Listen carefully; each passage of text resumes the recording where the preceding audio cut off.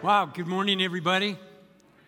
You know, it was just 2 days ago that we had 400 elementary age kids that are sitting right where you're sitting right now. And they were part of a week-long vacation Bible school. And we had, it seems like I say this every year after VBS, that this one was the best VBS ever. And this one truly was. It was a great VBS. How many of you had a kid involved in VBS? Okay. Hopefully they attested to what I just said. But it really was a great week. I had a serious VBS hangover yesterday. Many kids came to faith in Jesus this past week. And our missional focus was Cherish Uganda. You might remember our Orphan Care Weekend back in mid-April. We brought out the CEO of Cherish, Pastor Brent Phillips, and I interviewed him right here. And at that point, we announced that we were raising money for an ultrasound machine. And our goal for their maternity ward, our goal was $4,000. This week, we raised $7,800. Is that amazing or what? Yeah, really a great week. Well, I'm so glad that you all have joined us this morning, and those of you who are joining us online, welcome. We're thankful that you're with us as well as we continue our sermon series, Rock Solid, learning about the character of God as displayed in the Psalms. And the bedrock, the anchor of this entire series comes from Psalm 61, verse 1 and 2. And it says this: "Hear my cry, O God. Listen to my prayer. From the ends of the earth, I call to you. I call as my heart grows faint. Lead me to the rock that is higher than I." And over the past few weeks, just to kind of get you caught up in case you've missed a week or two, we've learned about how our God fights for us. We've learned about how God is our shepherd, about how God is our source of peace.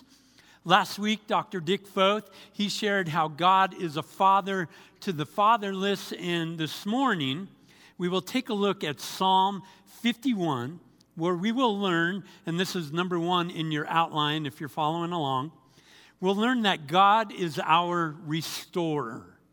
God is our restorer. And this particular psalm, it's known as a psalm of lament. Now, lament is not a word that we use a whole lot these days, but what it means is to be filled with profound grief and sorrow. It's a means of crying out to God, of petitioning God from the very depths of our souls. All of us have been in situations where we have experienced loss or grief, or we've been confused or scared. That's certainly the case over this past year, right? Situations where we have no idea what to do, and we've cried out to God. That is lament. A favorite author of mine, Ken Geyer, he says, we reach for God in many ways.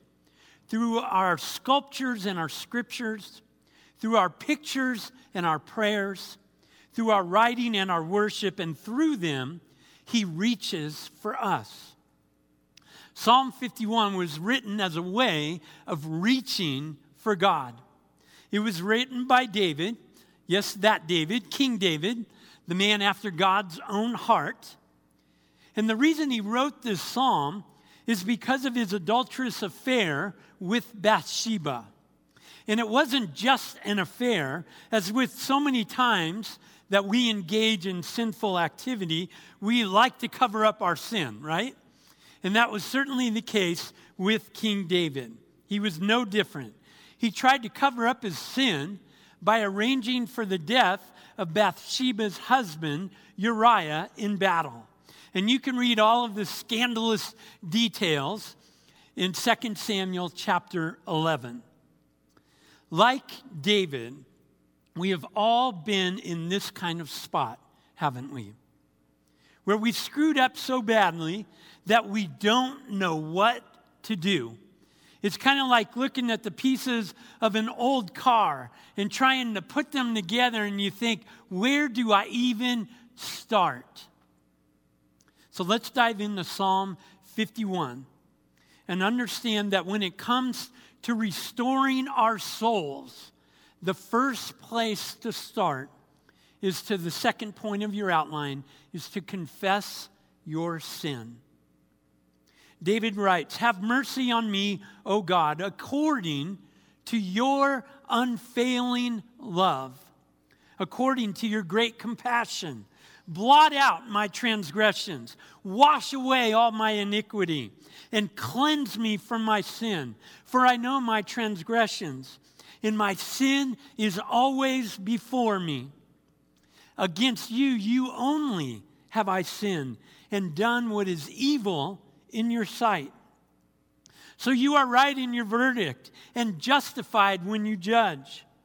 Surely I was sinful at birth, sinful from the time my mother conceived me. Yet you desired faithfulness even in the womb. You taught me wisdom in the secret place." David opens this psalm by confessing his sinfulness before a perfect God. Now, this idea of confessing or confession are terms that we usually attribute to the Catholic faith. Confession is a bit of a foreign concept to those of us who are Protestants. But those of you who come from a Catholic background, you are very well acquainted with the practice of confession. But confession isn't just a Catholic thing, but should be a regular practice in all of our lives. In fact, Jesus' brother James reminds us that we should confess our sins to one another. Confessing to people that you are close to is a healthy spiritual practice. But when it comes to sin, we typically like to hide when we mess up, don't we? We hide because we are overcome with embarrassment, overcome with guilt, overcome with shame. And I want to camp here for just a moment and focus particularly on guilt and shame. Because if there's anything that you and I have in common, it's the fact that all of us have experienced varying degrees of guilt and shame in our lives. One of them is really helpful, and one of them can be really harmful. You see, guilt says, I did something bad. But shame says, I am something bad. Being riddled with guilt can be a good thing, in that it allows a person to experience remorse over something that they have done, which can lead to change.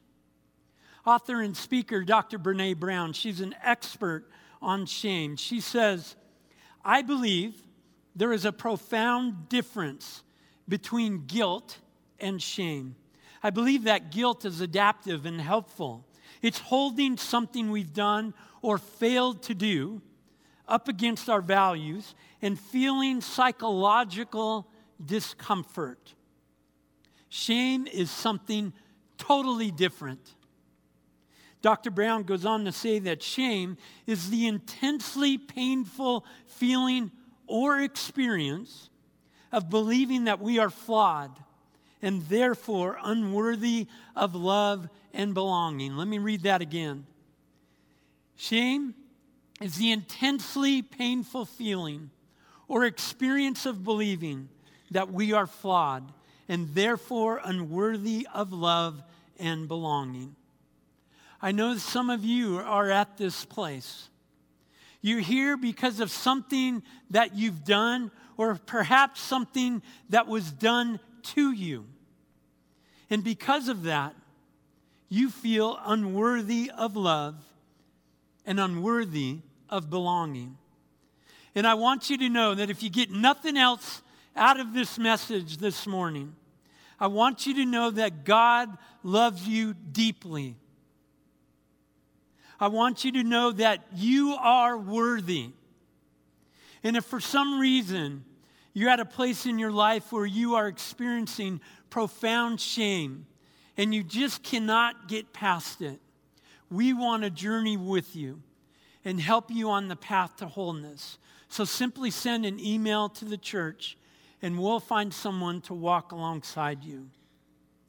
What David is doing in this psalm is outwardly confessing to God his guilt, and it's uncomfortable. That's how it is when we confess, isn't it? It's not always easy. In 2005, a guy named Frank Warren, he came up with a plan for people to own up to the things that they've done wrong or things that they've hidden. Post Secret began as an art project where people could design a postcard, put their secret on the card, and then mail it anonymously to Frank. Over 1 million cards have been sent in since 2005. And the secret postcards sent in have ranged from the innocent, like this one. When you left, I replaced you with a cat. To the nervous, I'm going to my 40th class reunion and I'm still worried that I'm not cool enough. To even the horrific, I cheat at cards with grandma. I mean, who does that? Some of you here probably need to come clean and confess. Frank has become known as the internet's most trusted stranger, and he believes that secrets can either become walls or bridges. And as it relates to David, his affair with Bathsheba had become a wall in his relationship with God. And because of that, he was confronted by the prophet Nathan, and his secret was out. And once confronted, David simply confessed, I have sinned against the Lord. And the lesson here is that it's only through the confession of sin that true restoration can begin. So what does it mean to be restored? Well, I've been a classic car lover all of my life, since I was a kid. And I've owned several classic cars. My first vehicle was a 68 Volkswagen Squareback. How many of you remember Squarebacks? I've also owned a 64 Chevy Nova, a 54 Chevy truck, which I'm going to come back to in just a moment, and my favorite, a 57 Chevy. And all of them were in various stages of restoration. For those of you who have restored something, whether it's an old car or an old house or an old piece of furniture, you know that restoring something is truly a labor of love, isn't it? I mean, a lot of blood, sweat, tears, and money goes into restoring something. And the reason we restore something is to get it back to what it once was. To get something back to its original state, to its original splendor, to give it new life. God is in the business of restoring people. His desire is to never leave you and I in our brokenness, but instead, He desires to give us new life. And I think that's why I despise the current cancel culture. You're all aware of that, right? The cancel culture is where an indiscretion comes to light that someone did 10, 20, 40 years ago. And once that indiscretion is made known, people become vicious.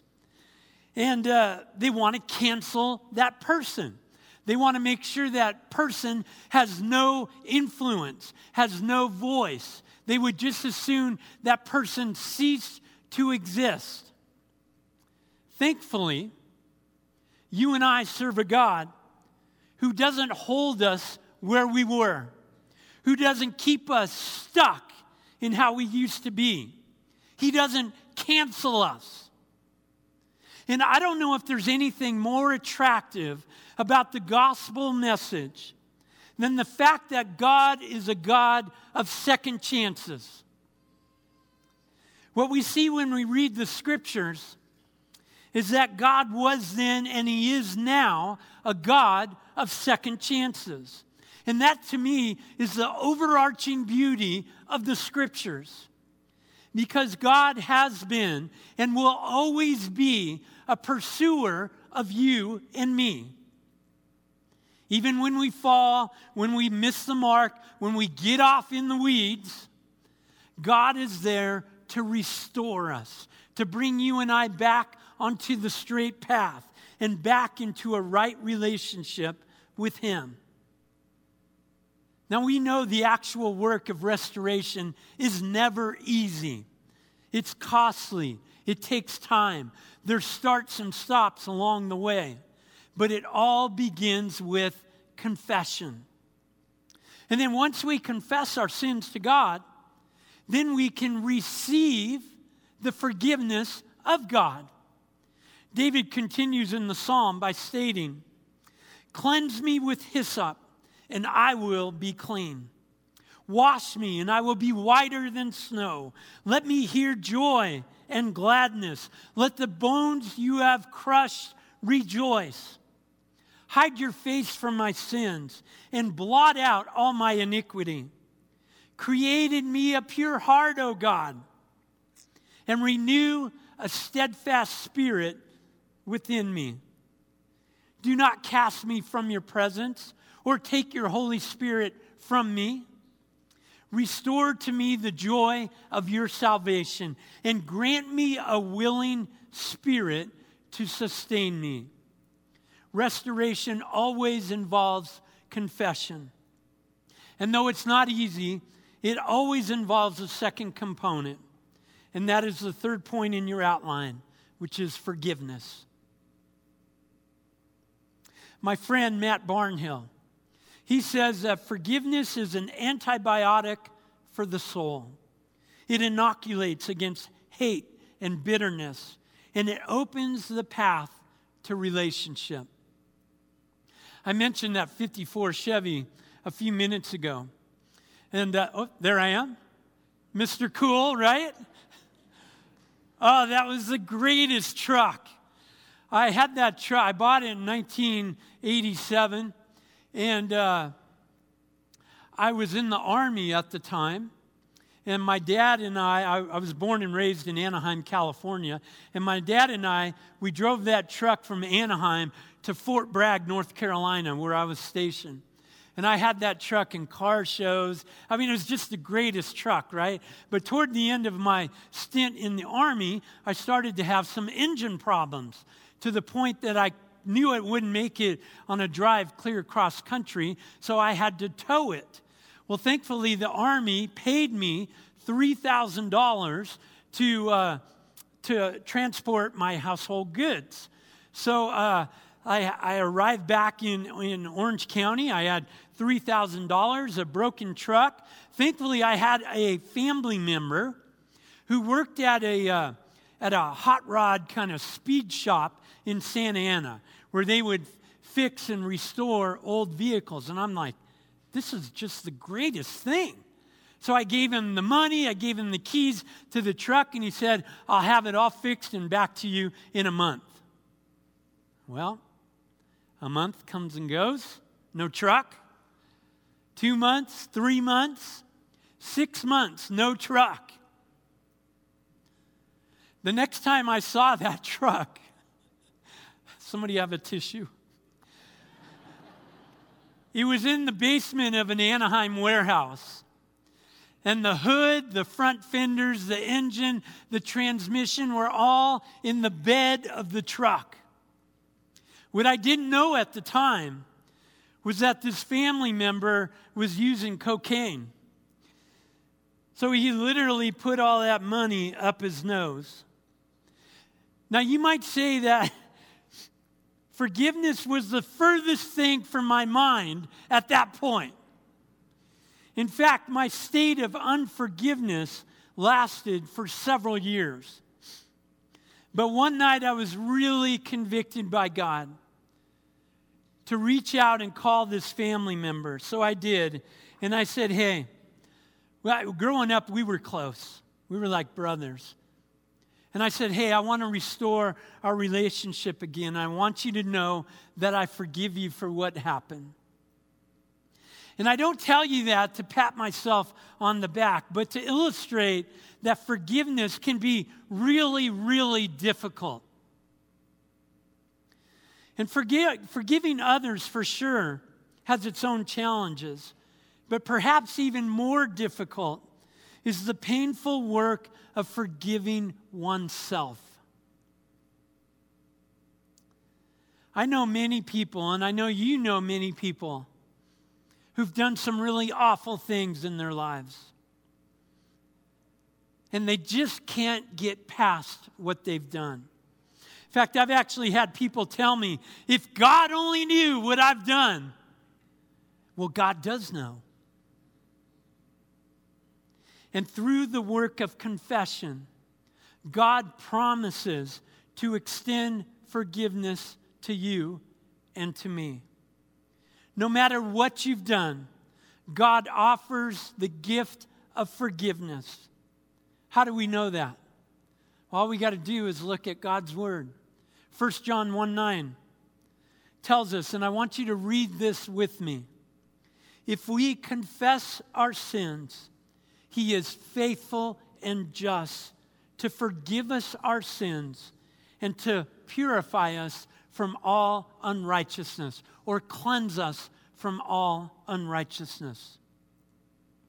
The question for us is, will we forgive or accept the forgiveness of God? If you do, then you're on the path to restoration. You know, one of the things that I love about the Scriptures is that it doesn't hide the faults and flaws of its main characters. And it's filled with beautiful examples of confession, forgiveness, and restoration. A great example of this is found in the powerful story of the prodigal son. It comes from the Gospel of Luke. And Dr. Dick Foth, he touched on it last week.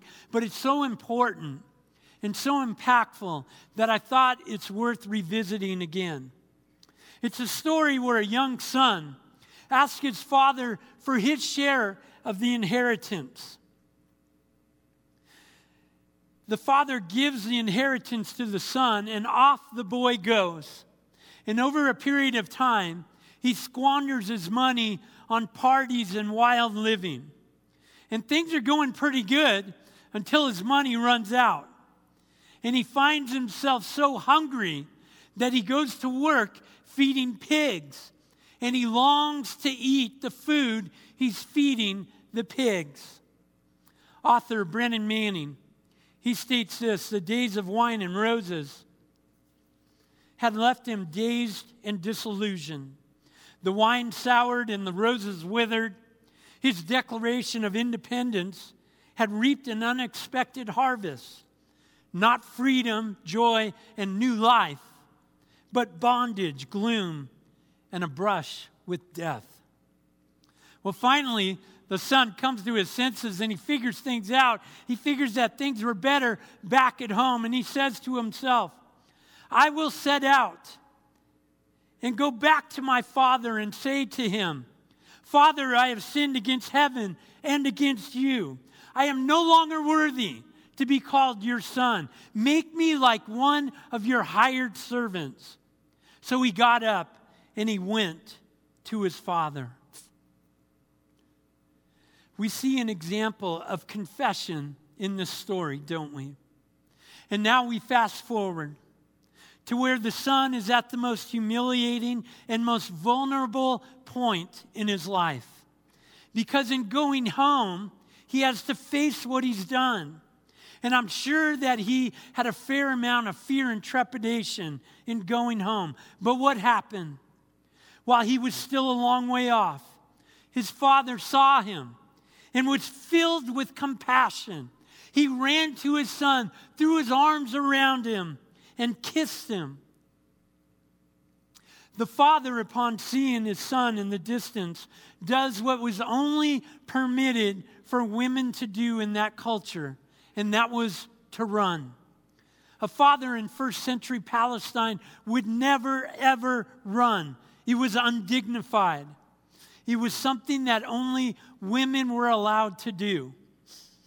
Men in that day, they were supposed to remain aloof, disinterested, unemotional. But what do the scriptures say?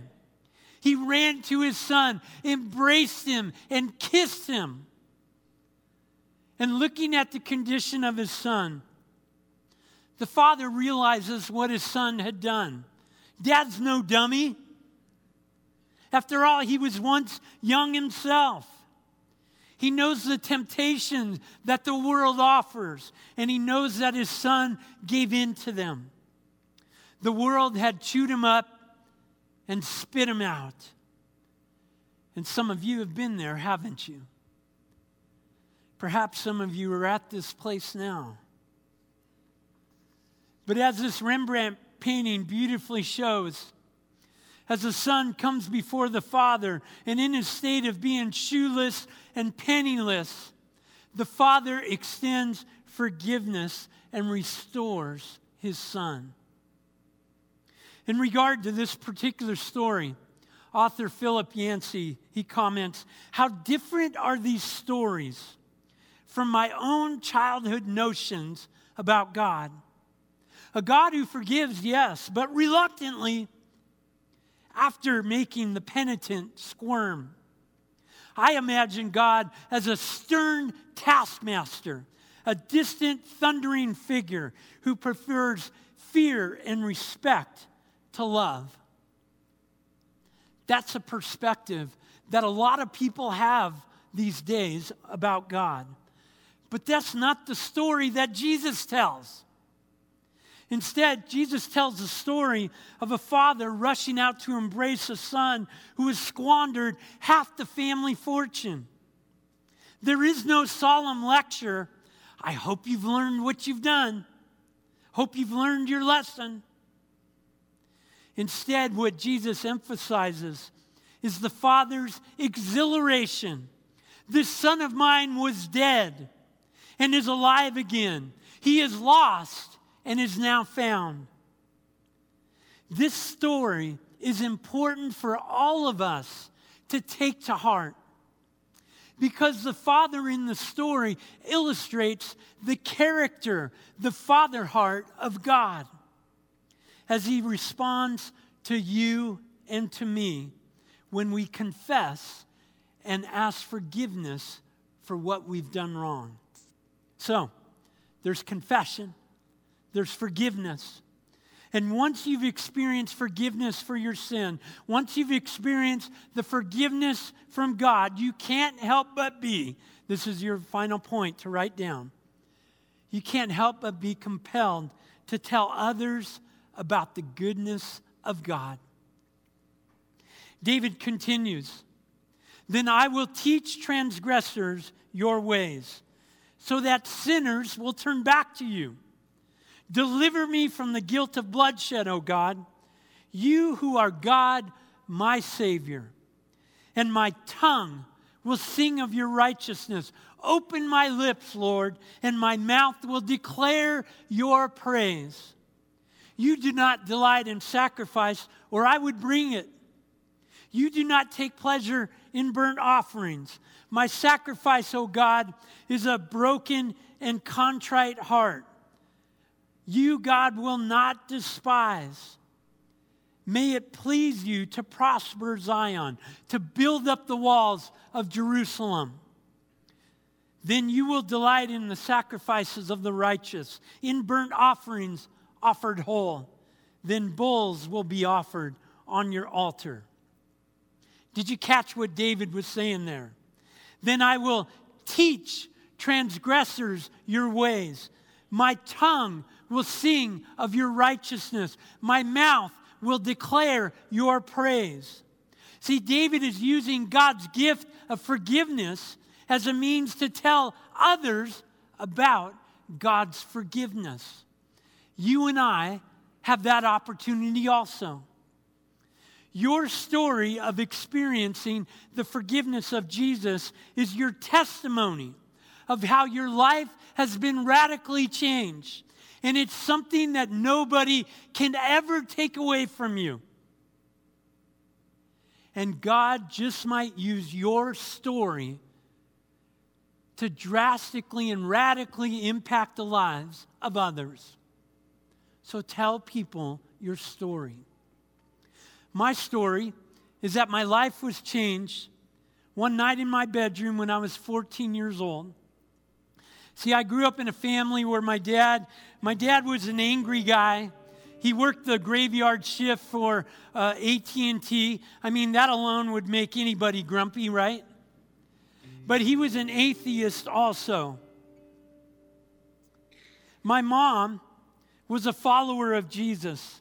But when she would want to take my brother and I to church on Sunday mornings, my dad would ridicule her and tell her things like, hey, you know how stupid church is? Don't you know that the pastors, they only want your money? Don't you have a brain? Can't you think for yourself? As a 53-year-old guy, I can still hear my dad's outbursts echoing in my brain. Because of that,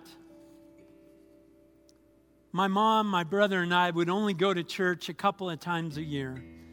And of course, never with my dad. But in those few times, something stuck.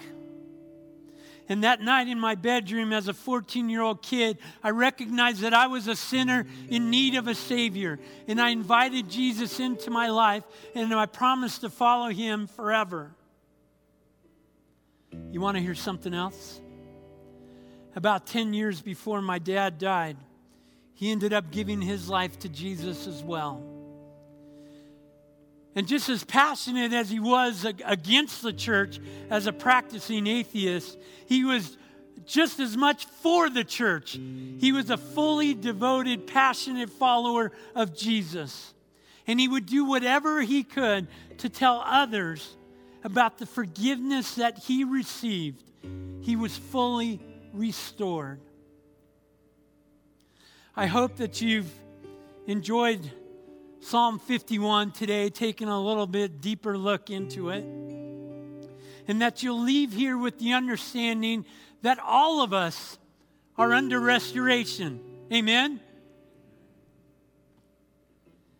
God is not finished with you yet, but will continue his work of restoring you until the day you die.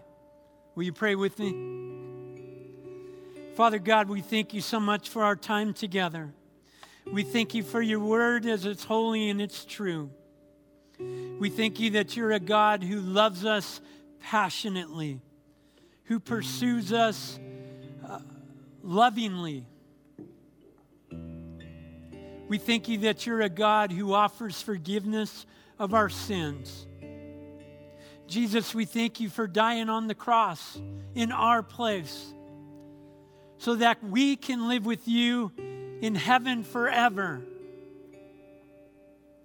And God, I want to take a moment to just pray with those who might be experiencing profound guilt, profound shame in their lives. If that is you, I want you to know that God sees you. God knows what has happened. And in spite of that, God loves you and will use your experience for great things. And if there's someone here this morning who wants to confess and receive your forgiveness and wants to be guaranteed eternal life, you can repeat this prayer with me.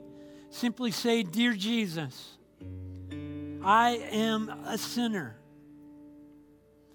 I confess that I have done many wrongs, and I ask that you forgive me and come and live in my heart so that I can live with you forever. In Jesus' name we pray. Amen."